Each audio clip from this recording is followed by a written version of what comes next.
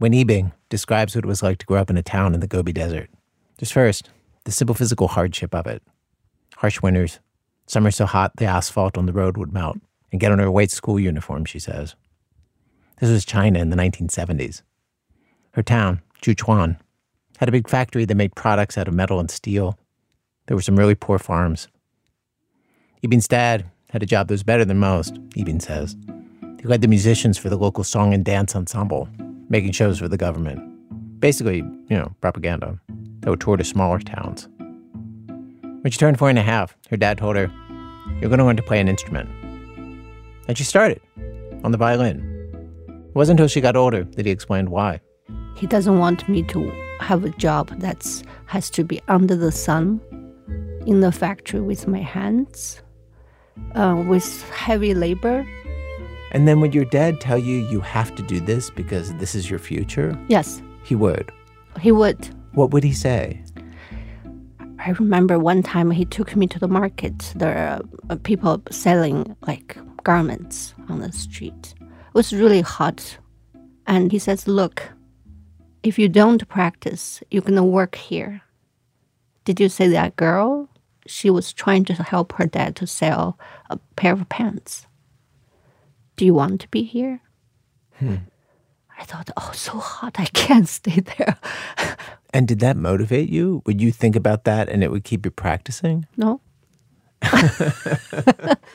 She was a kid. She hated practicing. And her dad had her doing 2 hours a day, 4 or 5 hours on days there wasn't school. Sometimes while she practiced, she'd put rubber bands around the chair legs and do Chinese jump rope. Other times, I was just playing the comic books. I put on the music stand. You were playing the comic books? What do you mean? No, I was flipping comic books. I was just playing, and I would flip the comic book on the music stand.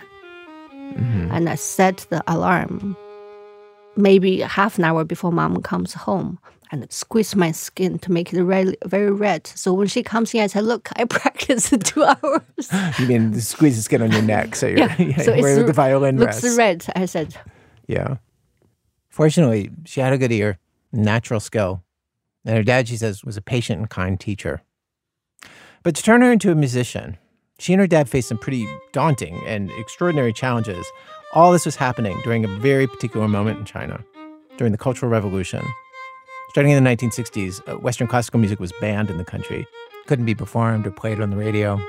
Violins and pianos were smashed or burned. Her dad, who loved Western classical music, would stay up late at night to hear it on Russian radio stations. He knew Yibing wouldn't be allowed to play this kind of music in public. But violins were permitted in China if you were playing revolutionary music.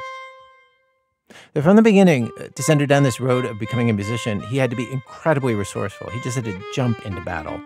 Just to get her violins to play, he found one in a school warehouse in a nearby town where old instruments were locked up. Another he secretly saved from a fire where it was going to be burned. And then he had his next obstacle.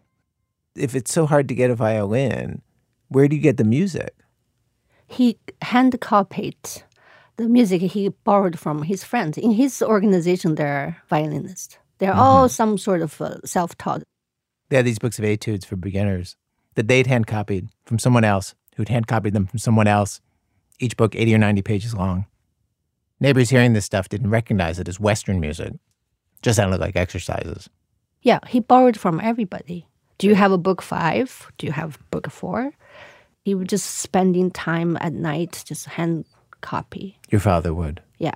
I saw him copying. I was fascinated. He would cut the pen diagonal, and then he put the ink in, and the thick edge, if you put it down, would be already a note. Because it would make a black dot. Yeah, you just go like that. He said, "Look, this is very fast. This is flat. This is sharp."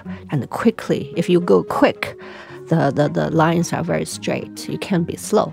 You can't shake your hand.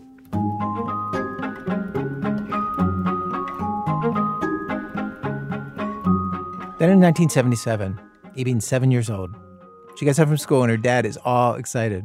He says, come, I have something to tell you. I thought I was in trouble. He says, no. We're going to audition for Xi'an Conservatory.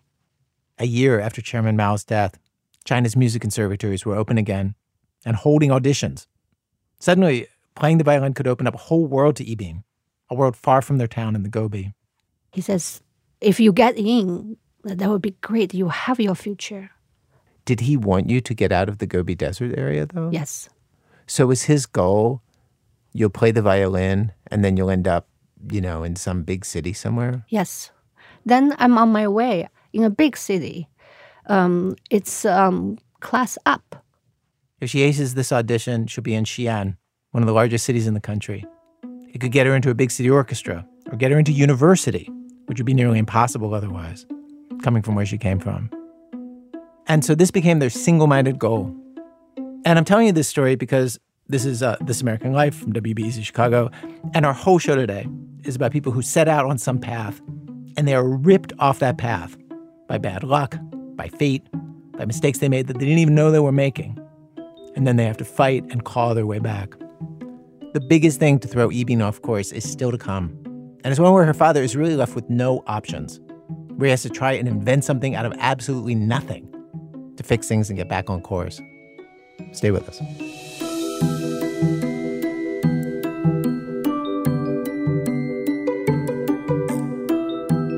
Okay, so Yibing's dad tells her about these auditions when she's 7 years old.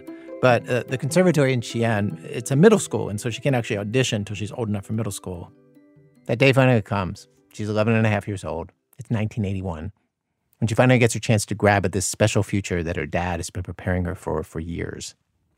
Though, before they can do that, they have one rather serious obstacle to overcome first.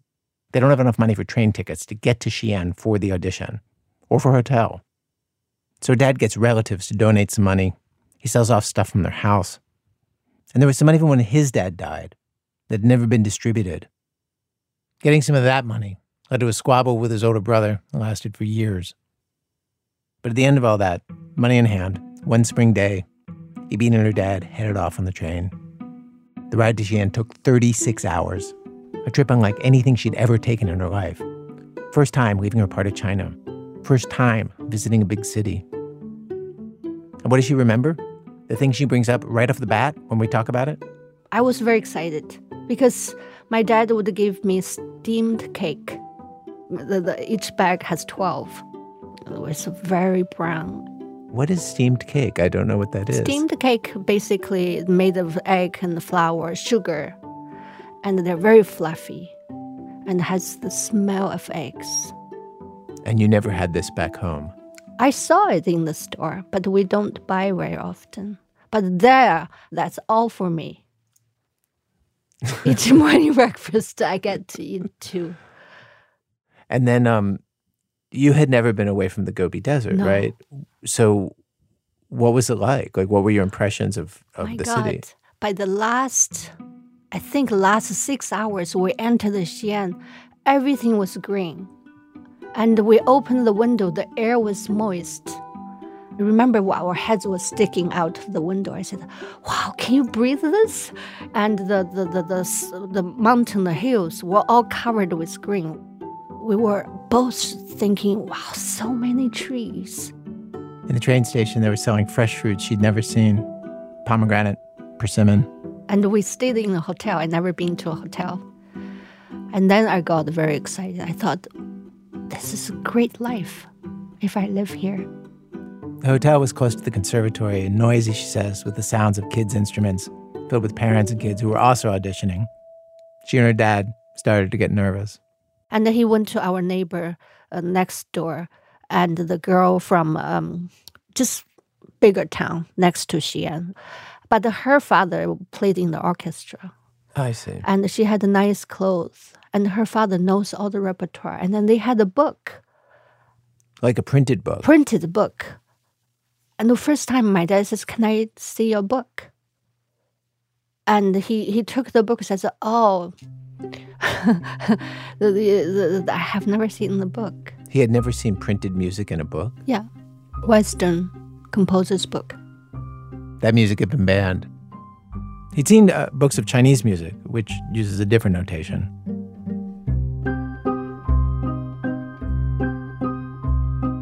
Yibing made it through the first round of auditions, and the second round.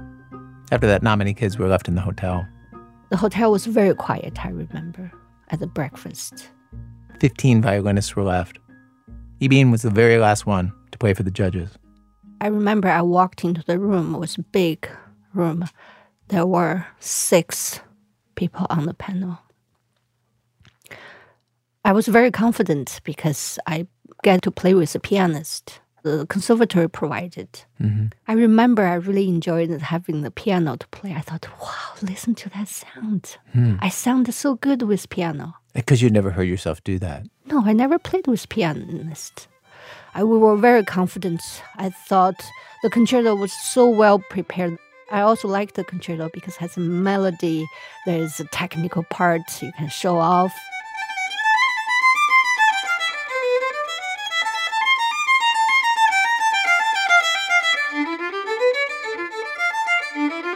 This has been basically sight reading for me, the concerto that you played that day by J.B. Accolay.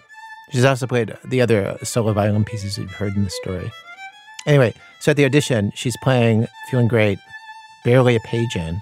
Someone in the panel clapped their hand and says, okay, that's it. Thank you. You can go. I was shocked because the best part, I haven't reached there yet. I look at them, I saw them talking. One teacher, I remember, he had a double chin. He was shaking his head. I saw the chin was moving. And I heard he said, no, it's just impossible. We don't need to hear more. And then what? I walked out of the room. I remember I was terrified. I thought, my dad's dream, it's over. She says she also thought, I'm 11 and a half. No more Green City, no more hotel, no more excitement. Her dad was waiting for her in the hallway. He was like, so how did it go? I said, Dad, I think I did very bad. They asked me to leave. He says, but maybe you're good enough. They don't need to hear more. I said, no. One man was shaking his head. He says, no, it's not possible. My dad was so... He held his fist, hammering on the edge of the window. The sun was behind him. He says, gotta be a way, gotta be a way. In Chinese, he says, 这怎么办啊? What's the solution? What's the solution now? Got to be a way. I look at him, I felt terrified. I thought, I disappointed him. He says, I have to find a way. You wait here, he said. I said, don't go.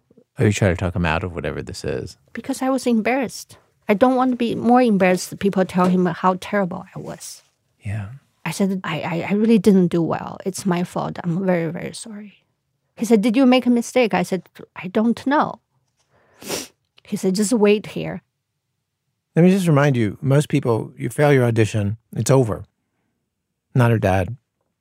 He went to the classroom where the auditions were, and outside the room, a college student was packing up papers because, Yibin was the last audition.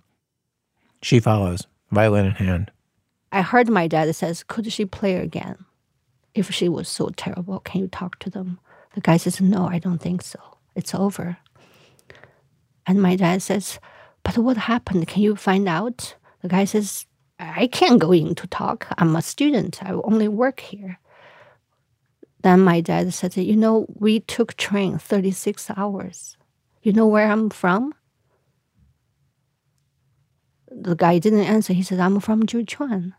The guy says, my uncle lived town nearby. I know Juchuan. My dad says, so you know how hard this is. And I think the young guy, had a little soft spot for that. Her dad says, can you just ask them to give her another chance? At least let her play to the end of the concerto. The guy says, I don't think I can do that. But I have to turn in these papers. I'll find out what happened with her. So we waited outside. I don't know how long. I just thought it was so hopeless. Why my dad is embarrassing me? The guy came out, told my dad, they told me that she has a good posture, she has a good intonation, but she played many wrong notes. That's not acceptable. My My dad says, what do you mean wrong notes? I'm a musician. I correct every note. I played with her, practice with her. I know every note. The guy says, but maybe you don't read the music well. Maybe you were wrong. He said, wait, I can show you the score. Every note is correct. So he ran back to his bag, took the music, hand copied sheet music, came over, was basically begging, says, please, I can't go back home like this. This is my only chance, our only chance. He says this to him? It's our only hope? Yeah. Yeah. Yeah. You're lucky. You're studying the conservatory. But do you know how many people studying the conservatory from our hometown? None. A violinist? None. Please just help me. Your dad hands the student the score, and he looks at it. He was surprised. He saw the score was all hand copied. He says, did you copy this? Who wrote this? He says, me. But who you copied from? He says, my friend. But where the score came from? He said, I don't know. The student says, wait a minute, and goes back into the audition room. This time he's gone for longer. I remember my dad was not looking at me. He would just like swallow. And then this time, one violin teacher came out, was not the one with double chin. So he says, come over here. Did you play from this copy? I said, yes. And he asked my dad, that's your hand copy? My dad said, yes. You know there are many wrong notes, right? My dad says, no, I don't know. I copied right. I checked many times. I don't think it's wrong. The teacher said, but she played many wrong notes. It's from the score. This is the wrong key. There's no F sharp. But here you are missing a flat, and there's the many mistakes. My dad says, but that's all we had. My dad says, can you let her play? Finish. If she didn't play well. He says, no, it's not about that. There's no second chance. We don't give a second chance. There's no second audition. It's not fair to other people.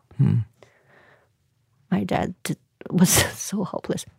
He says, okay, I will talk to my colleague. My dad says, will you give her a chance? He says, no, don't ask a question like that. I'm not going to say anything. Dad says, but how many you will keep out of 15? He says, 9. 6 will get in, he says. And then 3 backups. That's all I can say. Now you have to go. What happened then? We went back home. There was 2 weeks of wait. Did you think you had any chance at all? I was completely hopeless. One day he got a telegraph from the post office. Telegram, yeah. Telegram. One sentence. Yibing Li is selected. Congratulations. He had that telegram in his hand. He read it many, many times. Read to my mom. Read to me. He was shaking. He says, I can't, unbelievable. He couldn't help himself. Had to reach out to the school. Wrote a letter to the admissions office thanking them, saying how grateful and overjoyed they were. And he asked, how come you picked her? The guy working the admissions was a very nice man. He was about retiring. For some reason, he took a moment and wrote a letter to my dad. Says, I had a sympathy. I heard your story. We were shocked about hand-copied each note. And I'm very touched. By the way, she got in because 3 other kids did not pass Chinese and math exams. She's on the bottom, but she's in. Congratulations. In other words, she was on the wait list, number 9 of 9 kids. Then 3 kids didn't have the academic qualifications to enter the school, so she got in. That's how I got in. Right. I was lucky. I mean, it's interesting. Your dad, puts you on a path starting when you're, 11 and a half, and everything is going perfectly, and you're at the audition, and then everything gets thrown off course, right? And then your dad just fights and fights and fights, grabs at any straw, and he just wheels you back on course. Have you thought about that moment very much in the years since? I always think my dad made me. Without him, I wouldn't be me. I don't know what the other life could be. I don't know, but I love what I have. I mean, I'm so lucky doing what I love to do. It's all because of my father. From the conservatory in Xi'an, she graduated and went to an even better conservatory for college in Shanghai.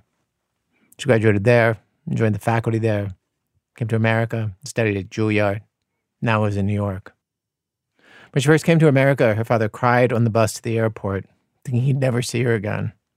The way he saw it, she was in a dream job in Shanghai. Why would she ever leave it? But then her parents moved here in 2016. Her dad died 2 years ago. Today, Yibin performs and records and teaches and has a 15-year-old daughter of her own. Have you had moments with your daughter where you felt like, okay, you need to jump in the way your dad did with you to save the day, to make her future? No. No. No. Why? She grew up in New York City. She can have any cake she wants.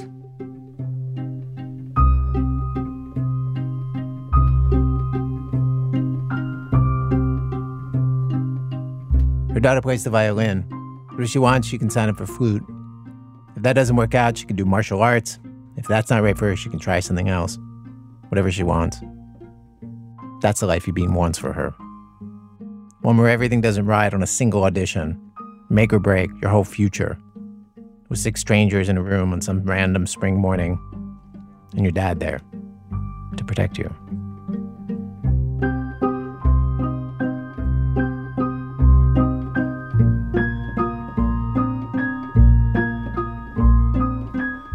Coming up, a 17-year-old girl starts swimming into the open ocean and ends up somewhere so different from what she'd planned on.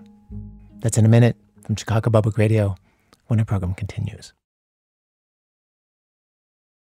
It's This American Life. I'm Ira Glass. Today's program, Off Course, stories of people, and as you'll hear, not just people who get thrown off the very clear course that their lives were on and then have to invent what they're going to do next. We've arrived at Act 2 of our program, Act 2. Synchronized swimmers. So in the ocean, when you get off course, there are all kinds of dangers that you face that just are not there when you're on dry land. Phoebe Judge has a story where you see some of that. She's the host of the This Is Love podcast, where a version of this story first ran. When Lynn Cox was a teenager, she was a competitive long-distance ocean swimmer. 6 days a week, she'd wake up early to swim at a beach near her house in Southern California. Typically, she'd swim back and forth in the deep water between a really long pier and a stone jetty. She was training for a 21-mile swim. It was March, and I was 17 years old, and I was going for a morning swim. It was before the sun had risen, and the water was pitch black. I started swimming between the Seal Beach Pier and the jetty, and so my plan was just to go in and stretch out and swim for an hour and be done, and then go hang out with my high school friends. But I started swimming, and as I got closer to the pier, I felt the water hollowing out around me, meaning I could feel something underneath pulling me forward. Felt like something really big was swimming below.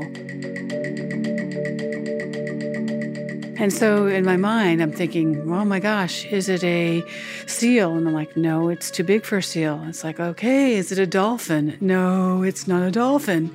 And then I thought, oh my God, could it be a shark? What is this below me?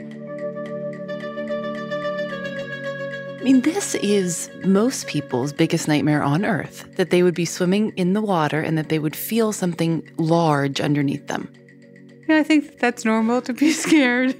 I mean, when you can't see anything below, but you can feel something, and you can also not just feel the motion, but the presence of something. But, you know, when you do these long swims, you have to keep your mind under control because if you freak out, then you're out of a swim. So I kept talking to myself and saying, okay, you're not sure what it is, just move closer to shore. So I swam closer to shore, but this thing kept swimming around near me. The water kept getting hollowed out. And I realized that whatever was there was still there and it had not gone away. And I was just ready to turn and race out of the water. But there was an old man named Steve who worked in the bait shop on the pier. And he sort of watched over me and watched what was going on with the water. And I could see him standing under a light on the pier, waving toward me to come to swim out to him. And he yelled at me and said, "Lynn, come here. You know, there's a baby whale swimming with you." So you stick your head out of the water and he's waving and he says there's a baby whale? Yeah, he said a baby whale. And I'm like, really? I've never seen a baby whale in the wild before. So he told me that, you know, the baby whale had lost his mother and I needed to stay with the baby whale. Why did you need to stay with the baby whale? Why couldn't you get out? He was afraid that if I turned to go to shore that the baby whale would follow me and possibly could run aground. But he also thought that, you know, maybe the baby whale will just swim off and be totally lost. So his idea was that, you know, you just need to stay with the baby whale. It can be dangerous for baby whales to be separated from their mothers. There are predators around, like sharks. And also, young whales are totally dependent on their mother's milk to survive. A while back, there's a story about a baby whale getting so lost, it tried to suckle on a yacht. That sense of being lost was something I related to with a baby whale. Is it easy as a swimmer to get off course? Yeah.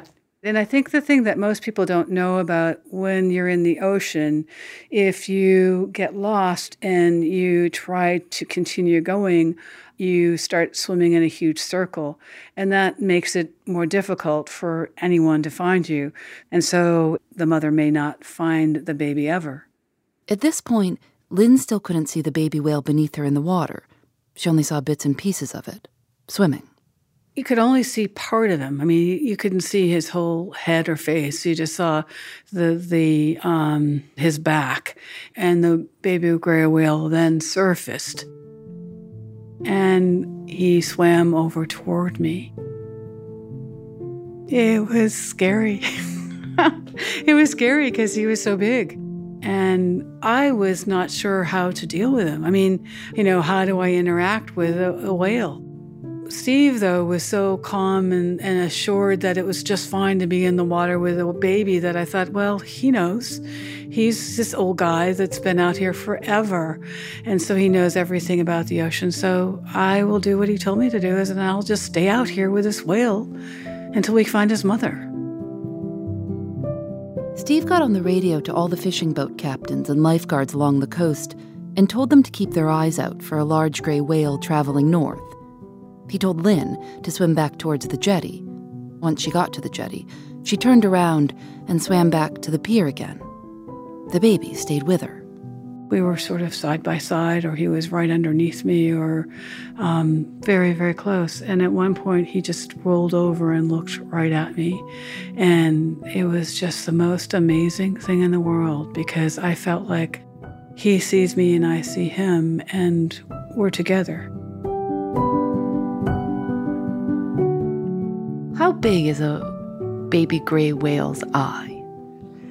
It was sort of the size, I'd say, of a plum or a orange. It's large, and it was dark brown, almost black. Did you try to talk to him? Were you talking to him? Yes. Yes. I mean, I was like, as if he would understand, but you know, I told him he'd be okay and that things will work out and we'll find his mother. And I'm thinking, oh my gosh, he can't understand my words, but maybe he'll understand the feeling or the intention. They swam for an hour, then another hour. Lynn started to wonder if it was even possible for the mother to find the baby. How do you find something in the ocean? She got scared that the mother might never be coming. She got scared that the mother could be dead. Maybe the mother was dead. Some people had gathered on the pier with Steve to watch what was going on, and the fishermen out in boats were all talking to each other on the radio. One of them reported seeing a large gray whale swimming near an oil rig about 1.5 miles offshore. And then As though the baby whale was listening to the radio, it abruptly turned and started swimming in the direction of the oil rig. Normally, Lynn wouldn't swim out into the open ocean without a boat or somebody near her, but she decided to follow. He made a point of swimming right in front of me and a little bit below so I could swim in a slipstream. And I thought, wow, I bet he learned that from his mother. I bet when they were migrating north, he was in her slipstream and enabled him to swim much easier than against the strong currents. And it was just so cool. I mean, because I was hardly moving at all, my arms, and I was just flying through the water. And I just thought, wow, at times I try to think about how does he see me? And he must have thought, horrible swimmer she is. He's just so beautiful, elegant, graceful in the water and just moves so effortlessly, just one big kick of his fin, his tail fin, his fluke, and he would just move. And here I was like struggling with my arms. It was just, he probably thought I needed help.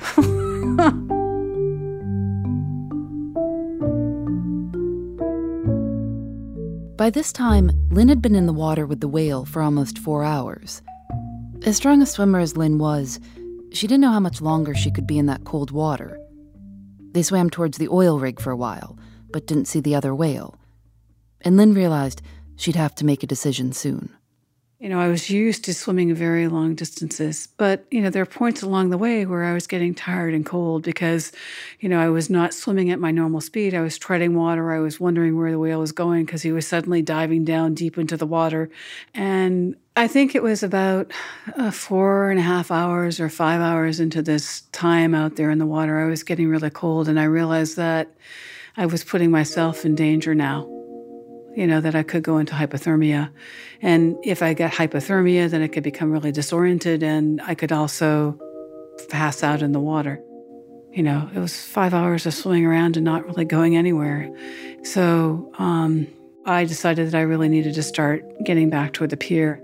She turned around and swam back toward the pier. The whale stayed with her. Then Lynn saw a Long Beach lifeguard boat coming towards her at full speed, and when it reached her, a lifeguard told her she was out too far. Then he told her something else. A commercial fishing boat had spotted a solo whale only a half-mile from the pier where Lynn usually swam, and that the whale was now swimming in their direction. Kept thinking, oh my God, please let him somehow hear her. Hopefully she's making some kind of noise so that he can understand that she's approaching, or maybe he's doing something that she's hearing, the cry of the baby, to come and find him. Even though this is what she'd been hoping for, Lynn didn't quite know what to do. Full-size gray whales can be 50 feet long and weigh 90,000 pounds. Oh, did you get nervous about this mother coming? I was really nervous because, again, it was like, do I stay in the water? Do I get out of the water? Do I stay with the baby? What do I do? And so I thought, well, my intention all along has been good, and the baby recognizes that. And so hopefully they're communicating and she will understand that, this has been a good thing. And what happened? When she actually swam over to us, she came over very, very slowly and didn't come really close to me initially. But a few minutes later, she came right next to me. And, when a mother whale comes next to you, it's like a bus pulling up beside you. And I backed away some because I was afraid. I mean, the animal's 40 feet long, 45 feet long. And to be in the water with something so huge is frightening. I mean, because just one push of a fin or anything, I could be hurt. So I tried to tell myself, just be calm, just float on the water. And if she doesn't want you around, you will know that very quickly. So I saw them together, and it was one of the most beautiful things I've ever seen in my life, to see the mother and baby reunited. I mean, for 5 hours, we'd been out there swimming together. And she came over, she approached me. And so she was so close that I thought, I'm going to touch her. I'm just going to do it because I feel like a part of this whole thing. And I touched her and I could feel that she felt my hand on her. And it was amazing, because she was so big. And, and then a few minutes later, they swam off.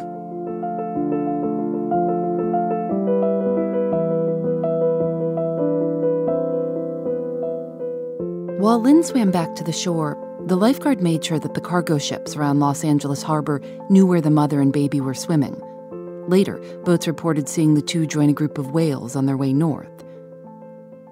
When she got back to the beach, Lynn asked a lifeguard if she could use the phone to call her parents, to let them know that her workout had gone longer than she expected, and she was on her way home. And it was so weird, though, to go from, that's always so weird, to be in this amazing environment, the ocean, to then leave it and then go back to, okay, now what am I doing the rest of the day? It's just so strange. But I didn't tell my parents what had happened because I knew I would have been in so much trouble because it was so irresponsible for me to swim offshore without support, without people watching the water. But I told myself it was really okay because Steve was out there watching and the lifeguards were out there watching and they knew what was going on. But it was still a stretch. I think now that what I did was pretty dumb. But if I was to do it again, I'd still do it because I felt like it was something I could do.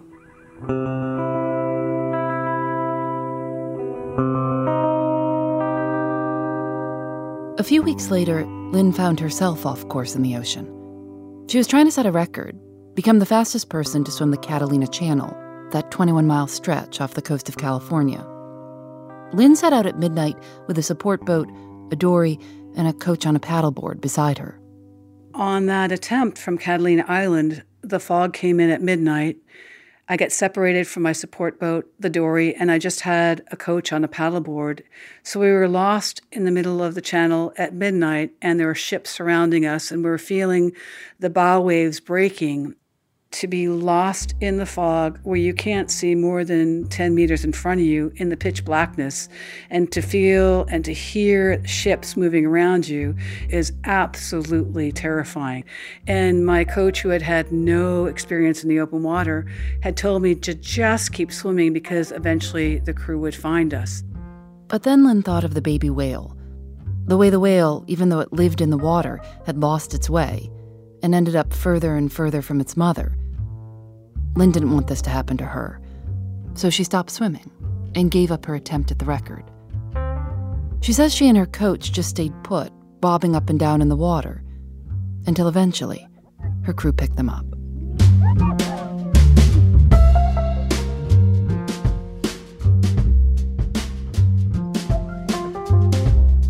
Phoebe Judge. A version of this story was on her podcast, This Is Love, from Criminal and Vox Media. Lynn Cox, who she interviewed, twice won the record for the fastest crossing of the English Channel. She's also the very first person to swim across the Bering Strait from the United States to the Soviet Union. Just for the record, by the way, it can be illegal to touch a whale, so, don't try this at home. Let your body be like the ocean tide. Let it rise and fall when you're breathing by my side. Hold me, I'm an island in this lonely blue, and I am lost at sea. Act 3, the year of maniacal thinking.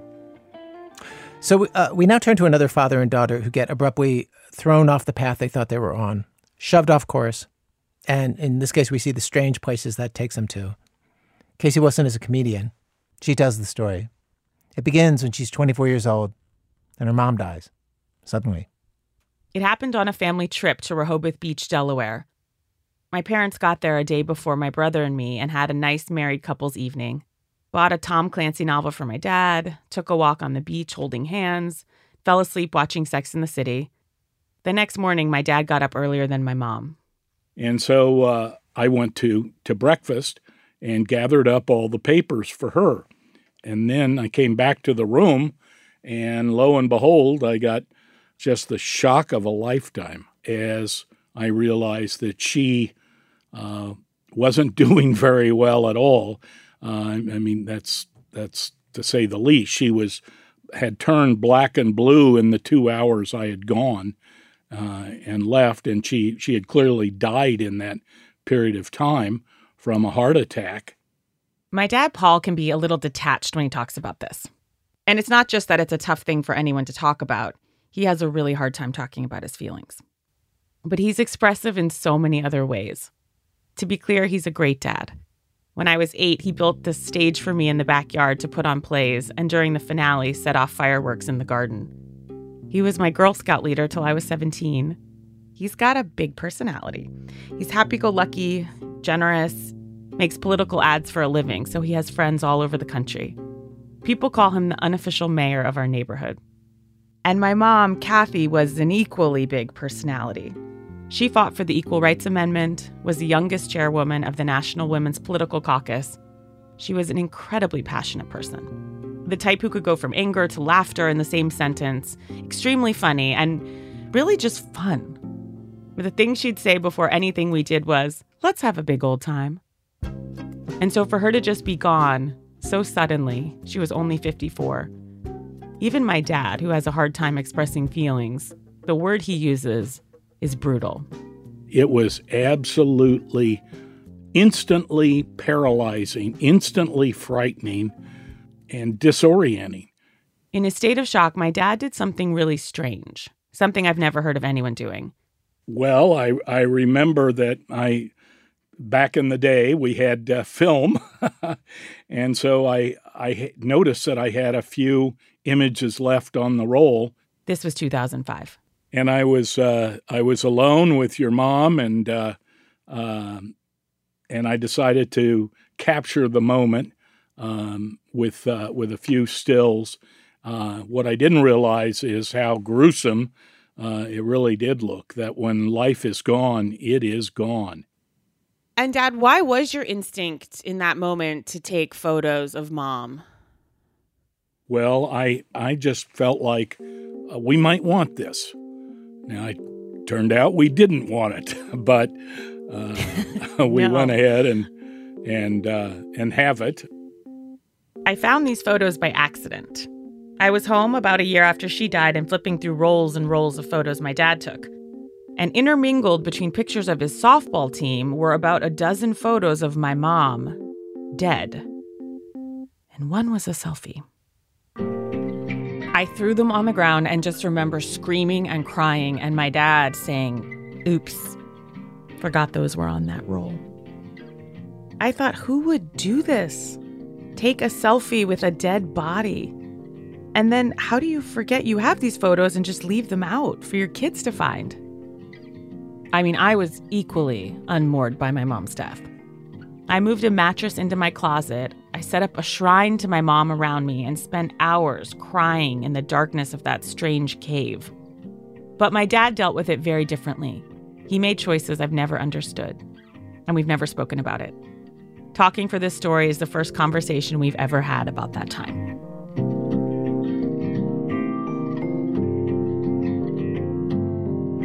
Let's start with the funeral. My dad became obsessed with the idea that we were not only going to want it filmed, but filmed right. So he hired a crew to do it as a 3-camera shoot like a TV sitcom, to make into a DVD that he'd give out as stocking stuffers. Just what everyone wants for Christmas. To give you a sense of how hardcore my dad was about all this, when I gave my eulogy, the sound cut out during the last 5 minutes. So he insisted on bringing me into the sound booth at his office to do ADR, which in TV and film is when you re-record any dialogue that got messed up.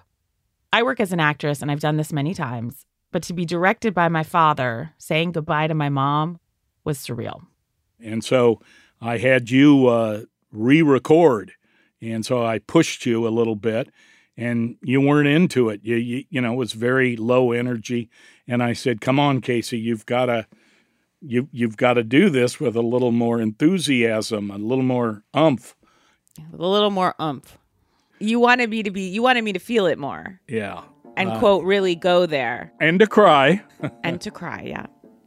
So I had you do it with a little more oomph, and we finally got a good take. But why did it feel so important to you at the time? That's a good question. It just felt like that was an act of completion, and we needed it. We needed it done. The final product did drop by Christmas. It was a 3.5-hour two-parter that I'm guessing not one person watched.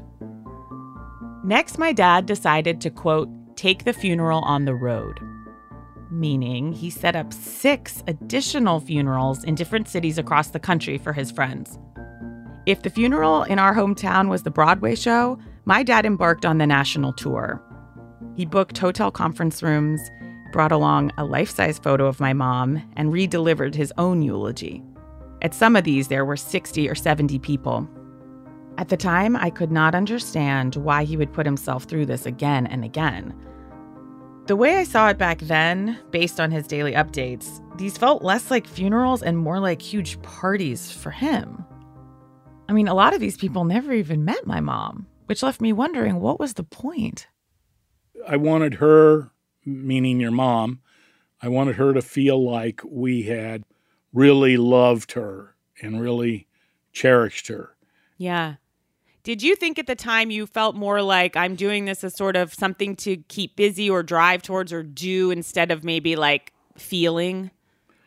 To me, this was healing. This was how I healed.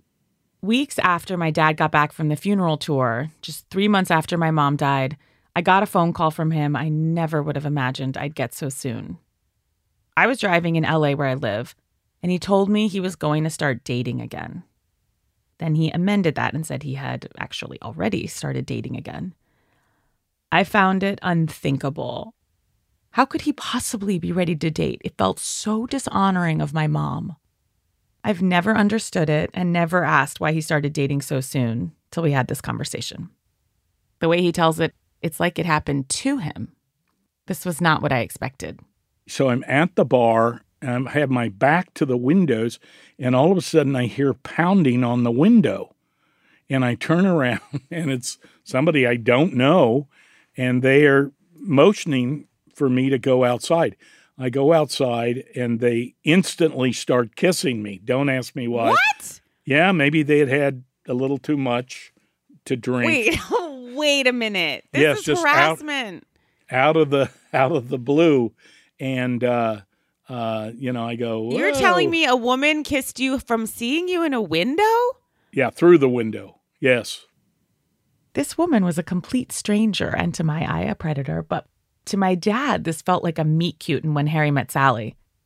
And not long after that, the floodgates opened. He started dating everyone. My mom's good friends, mom's first cousin, a C-SPAN anchor, everyone. He asked a woman out he met in a crosswalk. When I think of my dad at this time, it's like he was a blurry image. He just never stopped moving. Some people say that the first year after a loved one dies is the worst, but for him, as he entered year 2, things ramped up even more. He was acting manic. He'd call every day with these new grandiose ideas and big plans that no one could talk him out of. At one point, he attempted to wallpaper our living room with wrapping paper because, as he told me, why pay all that money for wallpaper when wrapping paper at the paper source is just as nice? He bought a woman in our church new teeth. And then there was his hair.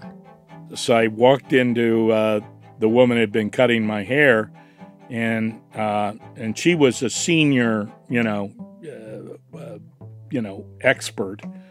And I walked in and I said, I want to do something different. And I pulled out a $20 bill and I held it up to her and I said, I want to look like this.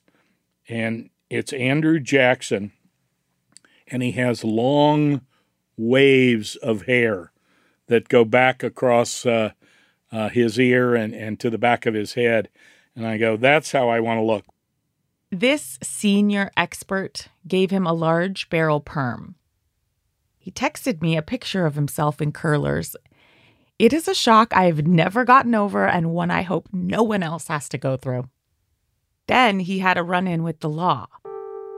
One night at a restaurant, he picked a fight with a maitre d' on behalf of an older woman who was not being seated, and the cops were called. And as they were dragging him out, my dad, who hadn't eaten yet, managed to rally the whole bar into throwing nuts into his mouth, shouting, "Nut me!" as he passed. He called me later that night laughing, just thinking I would get such a kick out of this story and his great comedic exit line. And he was shocked by how concerned I was. Now, just to say, my dad was seeing a grief therapist at the time. And unbeknownst to me, she helped explain what was happening to him. The sudden loss of his wife had triggered some manic behavior.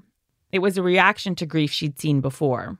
There's actually a term for this: bereavement mania. Manic behavior caused by the stress of losing a loved one.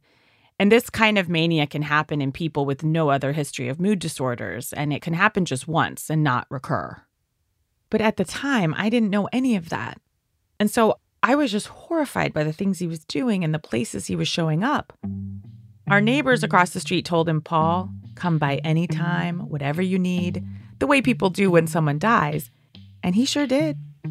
He showed up unannounced in their hot tub more than once. I told him, "Dad, no one wants you in their hot tub every night. These are hard words you're making me say to you, but you're giving me no choice." Or there was the time someone stole his car and he tried to set up a sting to get it back. I was so worried about him, I tried to get him to come stay with me so I could keep an eye on him. And when these tactics failed, I threw fits. I cried. And he would actually yell, "Stop trying to control me. I'm fine." He kept trying to explain he was okay and that, in fact, he was having fun. Sometimes I'd felt like I'd lost my mom and my dad. And then it all came to a head at a wedding. Can we talk about Amanda's wedding? Yeah, but I don't think it's really relevant here, do you? You don't think Amanda's wedding is relevant to the story of your manic phase after Mom died? Well, I mean, all right, you started off. I understand why he's hesitant. It's the only thing he did during that period that still embarrasses him. My dad loves weddings. They're his Super Bowl. It was for my best friend, Amanda, and my dad was the unofficial father of the bride. He was also, as always, filming the wedding. Those 3 cameras were back, baby. So we were all on the dance floor outside, and he was in his element, the life of the party. And then suddenly I couldn't find him. To my horror, I looked up and found he'd made his way into the house where no one was allowed and was standing in this room that overlooked the dance floor. He was framed by huge floor-to-ceiling windows like a fishbowl, and my dad had turned this living room into his own personal stage. He was hoisting up what looked like a dead body, but it turned out to be a bridesmaid he'd rolled up in an area rug so that just her head was popping out. Thankfully, she was in on the bit. He proceeded to bob her back and forth between his arms like the way you see guys on the boardwalk try to juggle a stick between 2 other sticks. And then, unfortunately, he stuck an empty beer bottle through the zipper of his pants and pretended to pee. Everyone was laughing, but it wasn't funny. It felt scary to see him like that. My brother, my friend's uncle, and I raced into the house, and we dragged him out across the giant lawn. He started putting on this baby voice, saying, "Me no want to stop having fun," just begging us to go back to the party. We finally got him to agree to go home. And as he was getting on the bus, he turned to us and asked if we would hold his camera equipment for a second so he could tie his shoe. The moment our hands were full, he did a fake out, and he took off running back across the lawn, jumping over hedges to get to the party, yelling, "I'm free! I'm free!" Turned out the hedges were filled with poison ivy, which landed him in the hospital the next day. I didn't know until we talked that this moment changed something for my dad. He realized, what am I doing here? Maybe I'm a little out of control, and I started to say, I better bring it down a couple of notches. So that night really was kind of this turning point for you, huh? That's so interesting. I think so. That was certainly one that slowed me down, and which I needed at that point. Yep. I really do think that was also a big moment for me because it was just the moment that I really gave up. I was just like, I can't control this man anymore. It doesn't feel good to do that to you. And I also simply can't. I don't think anyone can. One of the reasons I wanted to talk to you, because I think when Mom died, we just grieved her very differently, you know? I really was hell-bent that, you were grieving wrong and I was grieving right. And, I'm kind of laying in bed and feeling, and you're not feeling to my eye how I was. Well, I think it was just a different process for me. And I felt the grief, but I also felt this compulsion almost to be the funny man, to live a little bit. And at the same time that there is this tremendous sadness, there is the beginning of a little, freedom. It just felt different, kind of pleasant to be free of shackles. I guess the reason I thought it felt wrong to me was, even when you say you wanted to feel free of shackles, it sort of implies that Mom was your shackles as opposed to grieving Mom in a way. Yeah, and I don't mean it to be your mom, but it was just the notion that there were constraints on how all of us live our life, and the constraints were off.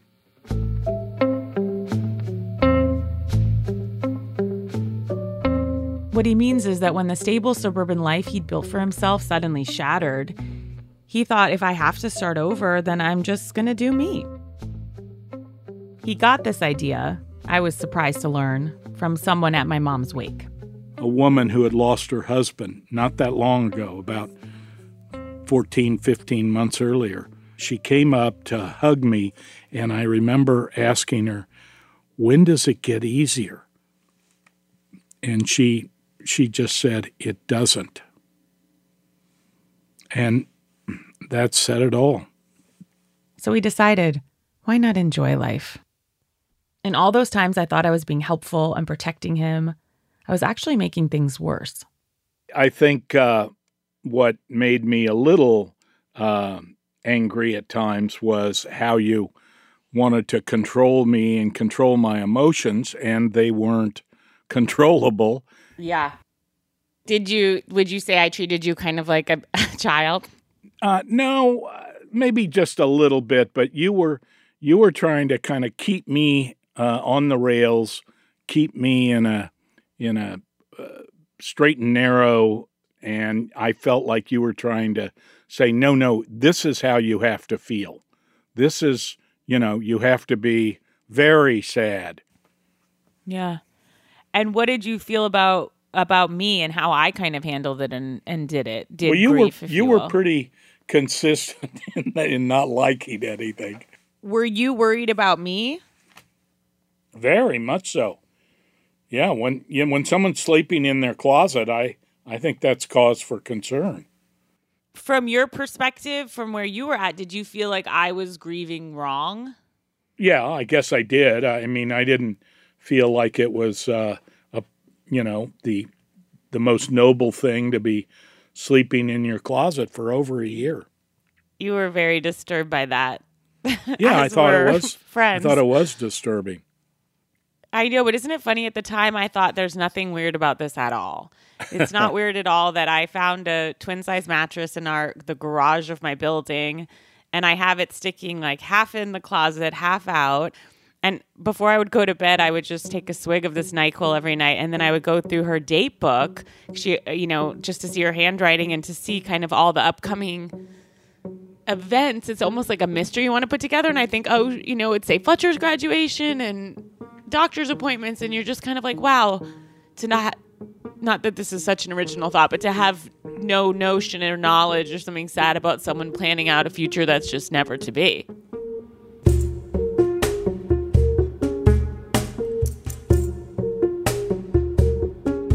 While you can put a label on my dad's root of mania, you can also put a label on mine, depression. In a way, they're two sides of the same coin. For my dad to have fun, go out on dates, I don't know, maybe it was healthier. Why did it upset you so that you thought somebody was replacing your mom? Why did it bother you so that you know. Oh, it was horrible. It was horrible. Horrible to think of. Unfathomable. Huh, yeah. I really had it in my head that to move on was like an insult to mom as opposed to you moving forward because you had to. Yeah. It was excruciating. Well, I can appreciate what you're saying. Yeah. Yeah. But I do feel I was too hard on you now that I'm married, and I really am of the mind now, God, however anybody has to get through this is the right way. Yeah, that's right. And just, you know, there is no way. Yeah, there is no way.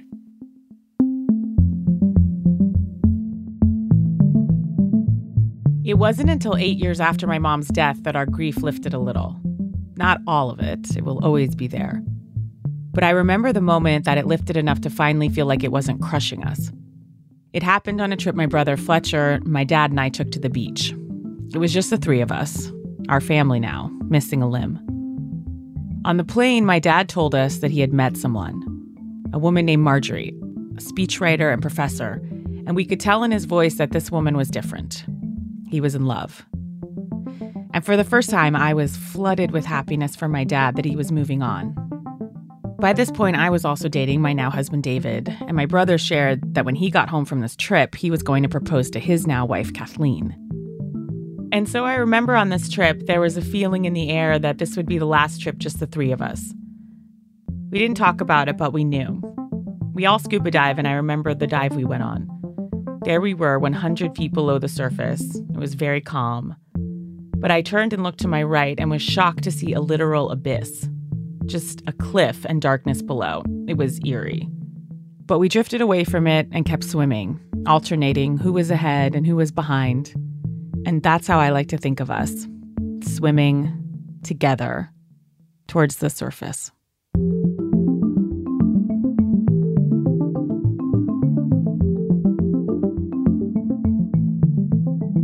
Casey Wilson is the author of the memoir, The Wreckage of My Presence. You can also see her in The Shrink Next Door on Apple TV. Where do I belong?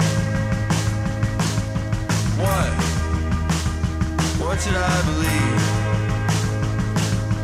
Who have I become?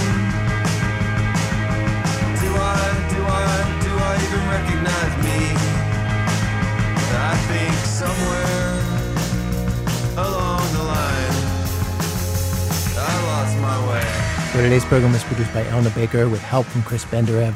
People who put together today's program include Dana Chivas, Sean Cole, Michael Comite, Rebecca Davis, Aviva DeKornfeld, Kyla Jones, Tobin Lowe, Michelle Navarro, Stone Nelson, Catherine Raimondo, Elise Spiegel, Robin Semyon, Alyssa Shipp, Christopher Sotala, Matt Tierney, Julie Whitaker, and Diane Wu. Our managing editor is Sarah Abdurrahman. Our senior editor is David Kestenbaum. Our executive editor is Emmanuel Berry. Special thanks today to Ari Saperstein, George Green, Steve Callahan, Nadia Wilson, Lauren Spohr, Nick Pyenson, Layla Sayek, Mark Elliott, and Madeline Dong. Eben Lee, who you heard at the beginning of our show, runs the One Music Project, which is musicians from around the world trying to bring chamber music to a bigger audience. Our website, thisamericanlife.org, where you can stream our archive of over 750 programs for absolutely free. Also, there's videos, there's lists of favorite shows if you're looking for something to listen to, tons of other stuff there. Again, thisamericanlife.org. This American Life is delivered to public radio stations by PRX, the Public Radio Exchange. Thanks as always to our program's co-founder, Mr. Tori Malatia, who has a foolproof strategy for playing Marco Polo. You start swimming in a huge circle, and that makes it more difficult for anyone to find you. I'm Ira Glass. Back next week with more stories of This American Life. I think somewhere